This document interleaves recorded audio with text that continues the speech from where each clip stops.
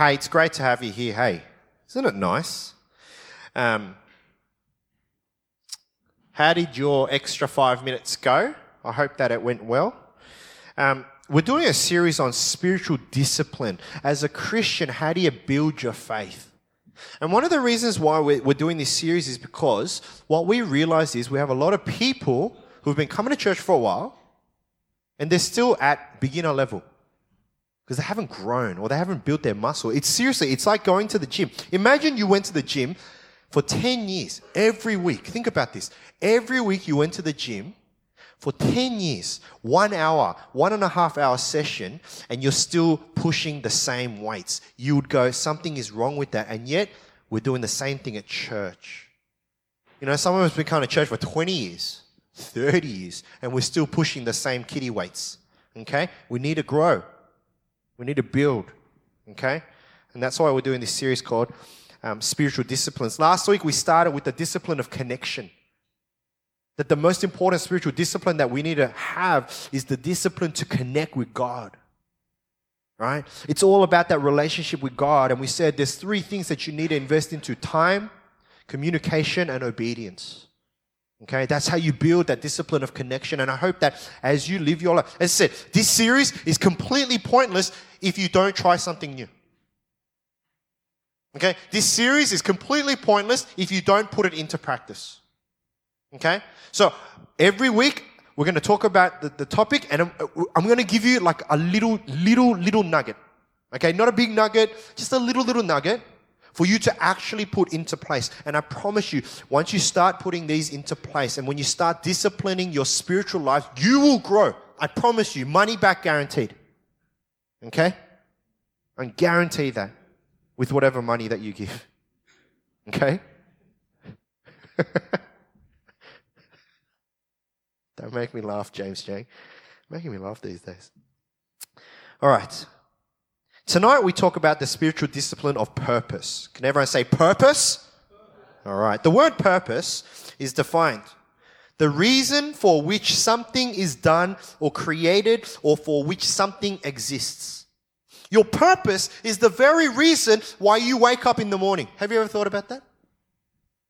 The reason you wake up in the morning is for the exact purpose that you have for your life. We all have purpose in our lives. Because if we don't have purpose, well, that's quite sad, isn't it? Because what's the point? If you don't have purpose in your life, what's the point? One of the problems, but when we define what purpose is that there's a lot of different people telling us what our purpose should be. Right? You've got the world telling us, hey, you should live your life like this. Or you've got your parents that are telling you, hey, your purpose is this. Or you've got your friends influencing you on the kind of life you should be living. And it can get very complicated and very confusing about who to listen to and what is the real truth. But if purpose is the reason for our existence, okay, now listen to this. If purpose is the reason for our existence, then we should be receiving that purpose from the one that created us. Is that not the truth? Right? Think about this. A guy named Sir John Harington. Now, no one knows who Sir John Harington is, okay? But everyone knows what he made. In 1596, he created this. The toilet. Okay? This is the first flush toilet that was created in 1596. Now, we take toilets for granted. While in my sermon and my deep meditation with God, I thought about what would life be without the toilet. It'd be horrible. Right? Like, you know, like how many spots in your backyard could you go? You know, like, you know, it's absolutely gross, right? But the toilet, they say the toilet has been one of the top inventions for all humanity. Isn't that the truth? Life without a toilet, right? Now, the guy called Sir John Harington made this, right? And he said to the world, guys, this is a flush toilet. And the purpose of this flush toilet is to take your crap and put it down some pipes so that you never have to see it again. so that you don't have to hold it in your hands or in a bucket and take it out and flush it or and all the other things and dig a hole in your back. That's the purpose of the toilet. Now, check this. Imagine if John Harrington came out and he created this and he goes, "World, I have created a great device to wash your dog. This is a device that can wash your dog. You scrub the dog in the bowl." Now think about this. Use your imagination. Scrub the dog in the bowl. And then you press a button and all this water suddenly comes out and you can wash the dog, and just be careful the dog doesn't go down the pipe. But all the other crap goes down the pipe, right? If Sir John Harrington said to the world, "This is what this is made for," then we would all be washing our dogs in toilets. Because why? Because he invented it, so he got to define its purpose. Luckily for us, he told us that it was a toilet. In the same way, our purpose comes from our Creator. The one who made you, the one who invented you. He's the only one that can tell you why you were created, what your purpose is. And not from the voices around, not from the world around. Your friends cannot tell you why you should exist. Your parents, they think they can. And, I have kids, so I sometimes fall into that trap. They cannot define for you your purpose. Because if that really was the case, then for the most of us, our purpose was to become a doctor, lawyer, or an accountant. Okay? But luckily, our parents cannot define that for us. The only person that can define this purpose for us is the one who made us. And that's God. Now, there are many verses in the Bible that tell us about what our purpose should be. Okay? 1 Corinthians 10:31 reads this. So whether you eat or drink or whatever you do it all for the glory of God. Whatever you do it for God. Okay? So that's a verse about purpose. All right? Ephesians 2:10. For we are God's handiwork, created in Christ Jesus to what? To do good works, which God prepared in advance for us to do. These are some verses that the Bible gives to us in God teaching us what the purpose of our life is. Okay? But, excuse me. But when Jesus Christ came to earth, he died on the cross, he resurrected from the dead, and as he was going back up into heaven, he actually left with us what is now known as the Great Commission. Right? The Great Commission was the mission of Jesus, the purpose of Jesus' life. And as he ascended, he actually passed that on to us. And he said, this is why you should live. This is the purpose of your life. And it comes from today's passage, Matthew 28:18-20. Okay? And I'm going to read. Then Jesus came to them and said, all authority in heaven and on earth has been given to me. Therefore, go and make disciples of all nations, baptizing them in the name of the Father and of the Son and of the Holy Spirit, teaching them to obey everything I have commanded you, and surely I am with you always to the very end of the age. Jesus leaves us all a very clear mission and purpose. Go and make disciples. Go and make disciples. What's a disciple? A disciple is a follower of Jesus. So what Jesus is saying is to his disciples, the ones that are following me, go and make more followers of me. This is known as the Great Commission. This is the purpose that Jesus leaves for his followers, to go and make disciples and to teach them to obey me. Yes, whatever we do for God's glory, and we do the work that God has prepared for us, but it all comes in the form of making disciples. That's how God is glorified. That's why we do what we do. We come to worship God. We come to give God the glory. But in amongst all of that, we are trying to help people find their identity in God. That they would follow him. That they would trust him. And that they would become a disciple. But not just become a disciple, but they would become an influential person in their own life. And that they would then go and make disciples. But what's the problem? The problem is we don't see this as our purpose. Can I tell you, you might be at a stage where you understand that I don't live for myself, but I live for God's purposes. Okay, great. But this is his purpose. So you can't just go, I'm going to live for God's glory and not obey what he's telling us to do. Okay? Because this is what he gives to us. We're called to make disciples. We're called to live out that purpose. That's why we wake up in the morning. It's not to say that you shouldn't work. It's not to say that you shouldn't earn money. It's not to say that you shouldn't have kids. No, do all of that. But while you do that, go and make disciples. See, going and making a disciple is not a formal program. Going and making a disciple is not bringing them and trying to drag them into church. No, going and making them a disciple is telling them about Jesus, sharing with them about the Jesus that you know, and helping them find Jesus. Because when they find Jesus, then they'll follow Jesus. That's what it is. It can come in the form of a program. It can come in the form of the church, but it can come as a conversation over coffee, or a gym session with a mate, or McDonald's, $4 for 4. It's the greatest deal ever at the moment. Cheeseburger, small fries, small Coke, and an apple pie, $4. This was not endorsed by McDonald's in any way at all. I do not work for McDonald's. I wish I did. We just don't believe that this is a part of what we want as Christians. And that's the first problem. But it's right there. Okay, there's no hiding away from this. If you are a Christian, if you are a believer of Jesus, then one of your purposes is to make other disciples and other followers. Okay?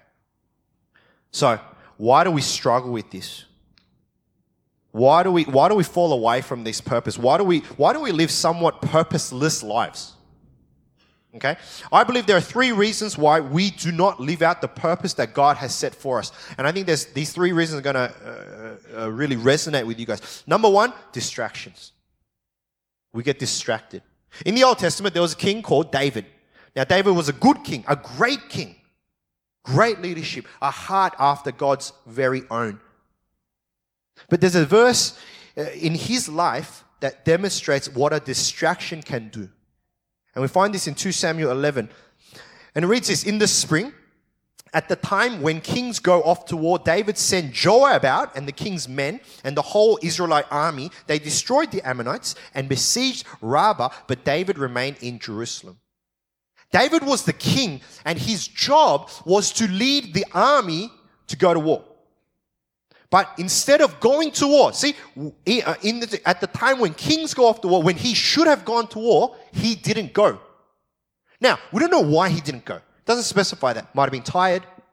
Might have been confident in his own army. He thought, I don't need to go. They can just go take care of it. But the point is that he didn't do what he was meant to be doing. He was distracted. Now, if you keep reading, you find that he was in the wrong place at the wrong time. And if you keep reading, he ends up stealing another man's wife. He ends up impregnating her. To cover that up, he kills that woman's husband and then takes her as his own. All because he was distracted from what he should have been doing. If he had gone to war and if he had stayed on the path that he should have, then none of this would have happened. The temptation is distraction. Okay? The second thing that can take us away from our purpose is discouragement. Discouragement is defined a loss of confidence or enthusiasm. A lot of the times, we know what we're meant to be doing, but we don't. Why? Because someone told us that we're not good enough. Or someone told us that, hey, you can't do that. You're not smart enough, or you haven't been going to church, you can't lead Bible study, you can't go and evangelize, you don't even know Jesus very well yourself, you only been going to church for 1 week. If you really think about it, there's so much discouragement in this world. And in the Bible, there's plenty of discouragement too. There's a guy by the name of Nehemiah, and Nehemiah was called by God to go and rebuild the wall around Jerusalem. And there's this point in chapter 4 where he's going to go and build the wall. And we read this verse in verse 10. Meanwhile, the people in Judah said, the strength of the laborers is giving out, and there is so much rubble that we cannot rebuild the wall. Nehemiah's purpose was to go and rebuild this wall. And then people are like, man, there's so much work. The guys are tired. They're going to get burnt out. You're not doing your job properly. And this was discouragement. I'm sure if you've been in these circles long enough, you have gone through this. We're trying our best to live out our purpose. We're trying our best to live out the life that God, set for us. And you know what? All it takes is one comment. All it takes is one negative comment. shows how weak you are or shows how unworthy you are. And suddenly we become discouraged and we second guess ourselves and we doubt ourselves to the point where we just don't even want to try anymore. And that's the temptation of discouragement. So, temptation of distraction, temptation of discouragement, and the third one is the temptation of disconnection or distance. How many times have we felt, man, I'm trying to live out my life for God, but I just don't know where God is. I just feel God's so far away. I'm trying to live this good life. I'm trying to live a life that honors God, but He just seems so far away. Psalm 13, the same king, King David, writes these words, "How long, Lord? Will you forget me forever? How long will you hide your face from me? How long must I wrestle with my thoughts and day after day my sorrow in my heart? How long will my enemy triumph over me?" That's his prayer. He's like, God, where are you? God, I need you. But I can't feel your presence. I don't know where you are. I can't hear your voice. This is the temptation of distance. And when we feel it, it can easily take away our motivation to live for the purposes that we have. Temptation of distraction. I was distracted, ironically. Temptation of distraction, temptation of discouragement, and the temptation of distance. All of these things can take you away from living out the purpose that God has given to you in your lives. So how do we act against these things? How do we discipline ourselves? You know what's so funny, right? These three things, right? Distraction, discouragement, and distance, you can apply them to anything in your life. Like any purpose, right? And the one that I'm going to use, even like going to the gym, right? Healthy body, right? To have it, easily distracted. Distracted by anything to not go to the gym. Easily discouraged. Someone goes, man, why do you even bother? Oh, that's it. I'm not going, Or distance, man, it's so far away. I have to get in my car and, These things, they take us away from the meaningful things in our lives. But in the same way, in other disciplines in our life where we need to build our bodies, where we need to discipline ourselves, we need to build against distraction, discouragement, and distance.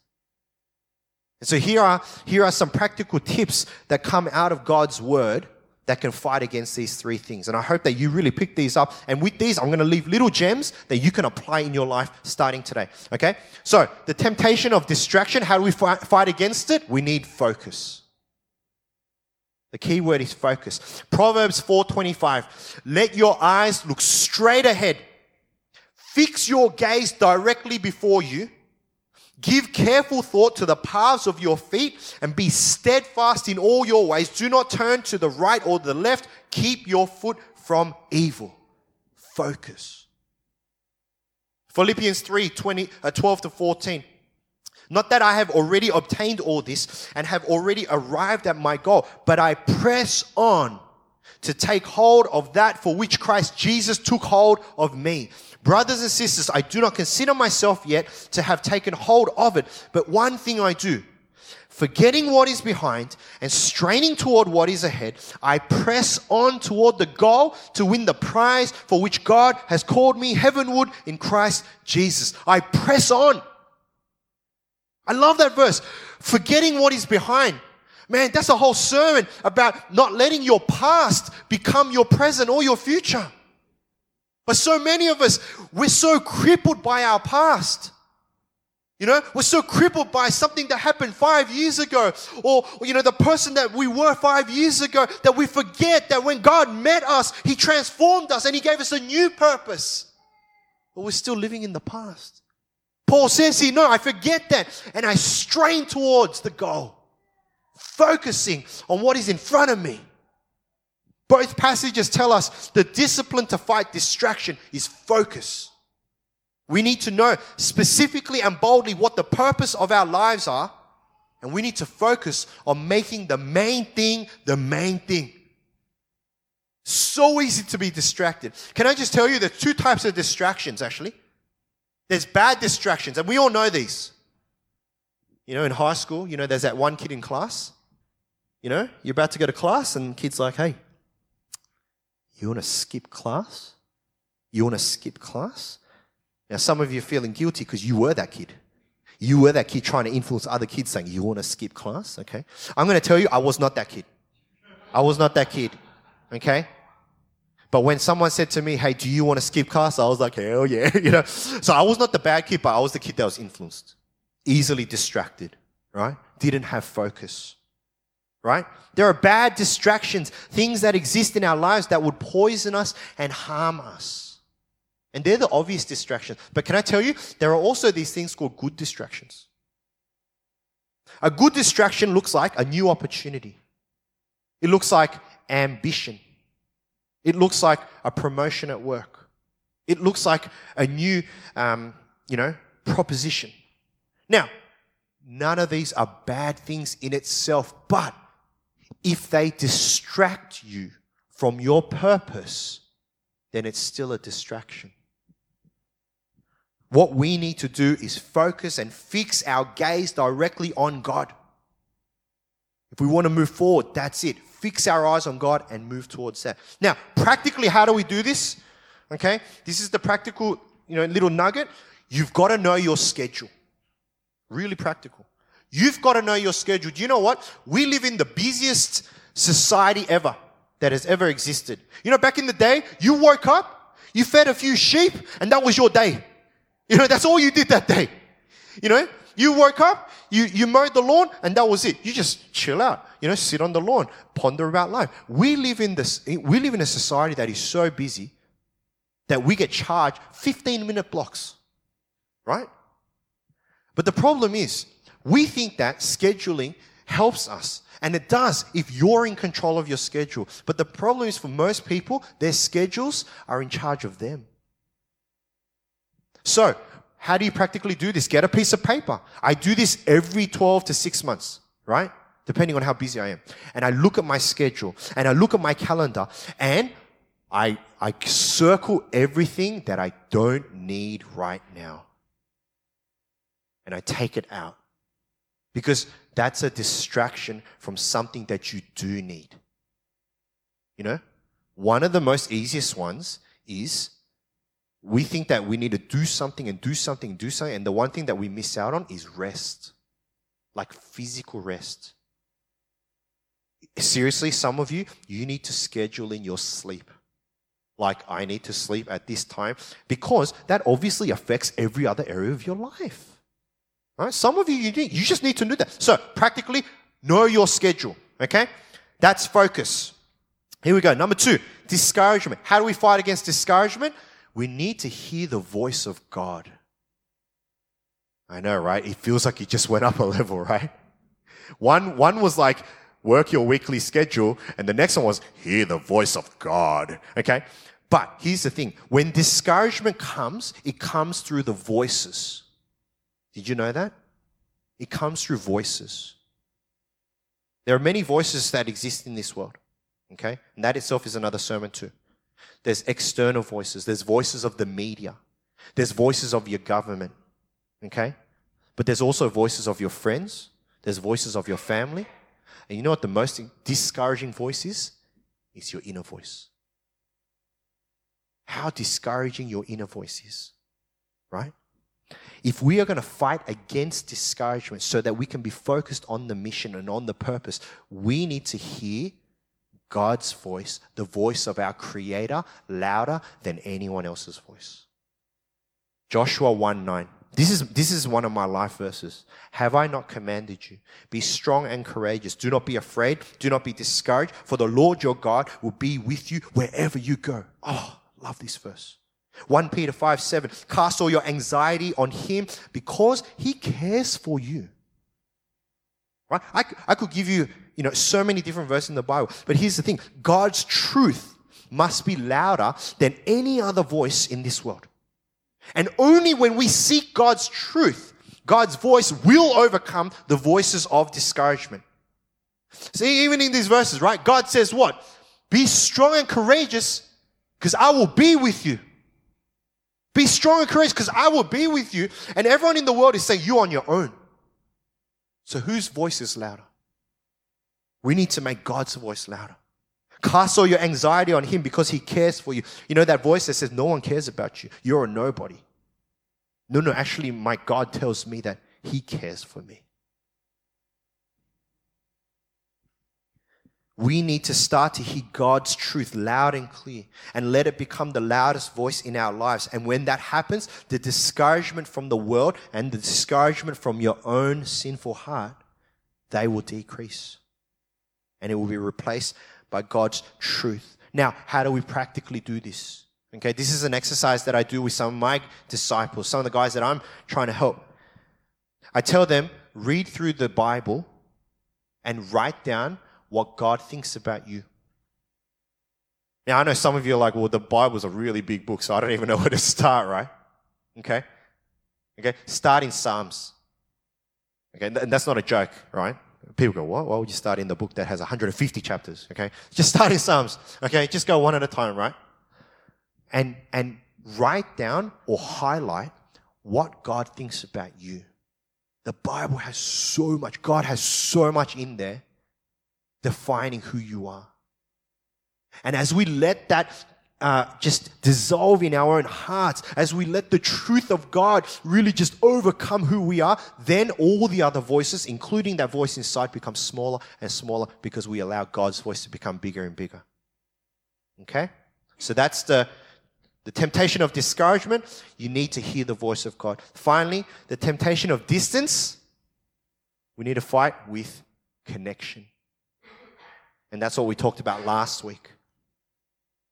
The discipline of connection, right? John 15:5. This is what we read last week. I am the vine, you are the branches. If you remain in me and I in you, you will bear much fruit. Apart from me, you can do nothing. Jesus says that without this connection, we cannot do anything. But if we remain in Him and allow Him to remain in us, we will bear much fruit. That verse that we read, Psalm 13, when King David is crying out to God, where are you? That were the first 4 verses of that psalm. Let me read you the next 2. Verse 5 and 6. But I trust in your unfailing love. My heart rejoices in your salvation. I will sing the Lord's praises, for He has been good to me. That last bit, for He has been good to me. King David goes back to the relationship that he had with God, the connection that he had with God, and reminds himself who God was and what God has done for him. That's how we grow the discipline of connection. That's how we fight against the discipline, the temptation of distance. When we're asking ourselves, God, where are you? God, where are you? God, I need you, but I can't feel you. No, you go back to your relationship with God, your connection with God, and you allow that to remind you of God and where God has been, because God is always with us. Whether we feel it or not, He's always with us. So, what are the practical things? Exactly the same from last week, right? You need to spend some time with God. And the term is, you need to learn how to waste time with God. Do you know, you don't schedule, you know, like even with date days and stuff, like you schedule the time in, but what do? You just waste time. Because that's what you want to do with people that you love. You just want to waste time with them. When you're dating, it's been a long time since I've been dating. Like you didn't schedule in date day and go, oh, okay, 2:00. Okay, see you, honey. I'm going to go to my next appointment. No, you love that person. You're like, I don't care what my next appointment is. Who cares? We're going to waste time. What's the agenda? There is no agenda. We're just going to hang out. That's how you connect with God. To learn to just hang out with God without an agenda. Not to just go to God when you need something. Like that's God as a hospital. When you're hurt, you go to God. Or that's God as a vending machine. When you want something, you go to God. No, we need to learn in our relationship with God just to waste time. My wife and I, she's easy. Hi, honey. We waste time together. Sometimes we watch dramas. Biggest waste of time, right? Korean dramas, right? I cry all the time. I'm crying all the time. You think it'd be the other way, but my wife's just rock. And she doesn't understand why I'm crying. And I'm like, it's because you have a cold heart and my heart is alive, sometimes we waste time, like, there was one, This one's funny. My wife and I, we spent 2 hours watching YouTube karaoke videos, singing along to Aladdin and Beauty and the Beast, and just singing, and we just had so much fun. Did we get anything out of that time? No. Did anything productive happen? Did the world change? No. But we wasted time together, and that's how we connect. Right? We need to learn to waste time. Secondly, you need to communicate with God. How can you have a relationship with someone that you don't communicate with? That's what the whole 5 minutes was all about. It's not just about spending 5 minutes with God. It's about talking to God. It's about hearing from God. How do we do that? We pray and we read His Word. And thirdly, we need to obey. If I'm disobedient over and over again, that's not going to make me closer to God. But if I choose in that moment, whatever I think, whether it's right or wrong, because God says do this, if I do it and I do it and I do it, don't you think it's just going to bring you closer and closer together? Time, communication, and obedience. That's how we fight against the temptation of distance. When you ask someone, why do you do what you do? Why do you wake up in the morning? And they reply to you, I don't know. Do you know how sad that is? I think there's so many people in our lives, so many people in this world, they don't actually know why they exist. You know how sad that is? Why do you go to work? I don't know. Why do you go to school? I don't know. That's what it's like to live a life without purpose. But once again, if we're created by God, if we're made by God, we don't get to create our own purpose. You don't get to wake up and go, you know what, the purpose of my life is to do A, B, and C. No, only the Creator can give you that. See, the problem is we think that we can create our own, and we try to pursue those things. And we still feel so empty, and we feel so dissatisfied because we're not living out the purpose that was meant to be for us. God has given us purpose, and that's to live for Him, to do the good works, and to go and make disciples. And when we live out these purposes, whether you do them well or not, you wake up to do that. You live that purpose, and you go to sleep so satisfied. Remember, every single one of us has been created for God's purpose. So let's continue to build into that. Don't get distracted. Fight distraction with focus. Don't get discouraged. Fight discouragement with the voice of God. And don't feel distant. Fight it with greater and deeper connection. Not my will, not my plans, but yours. That's our prayer. Amen? Let's pray.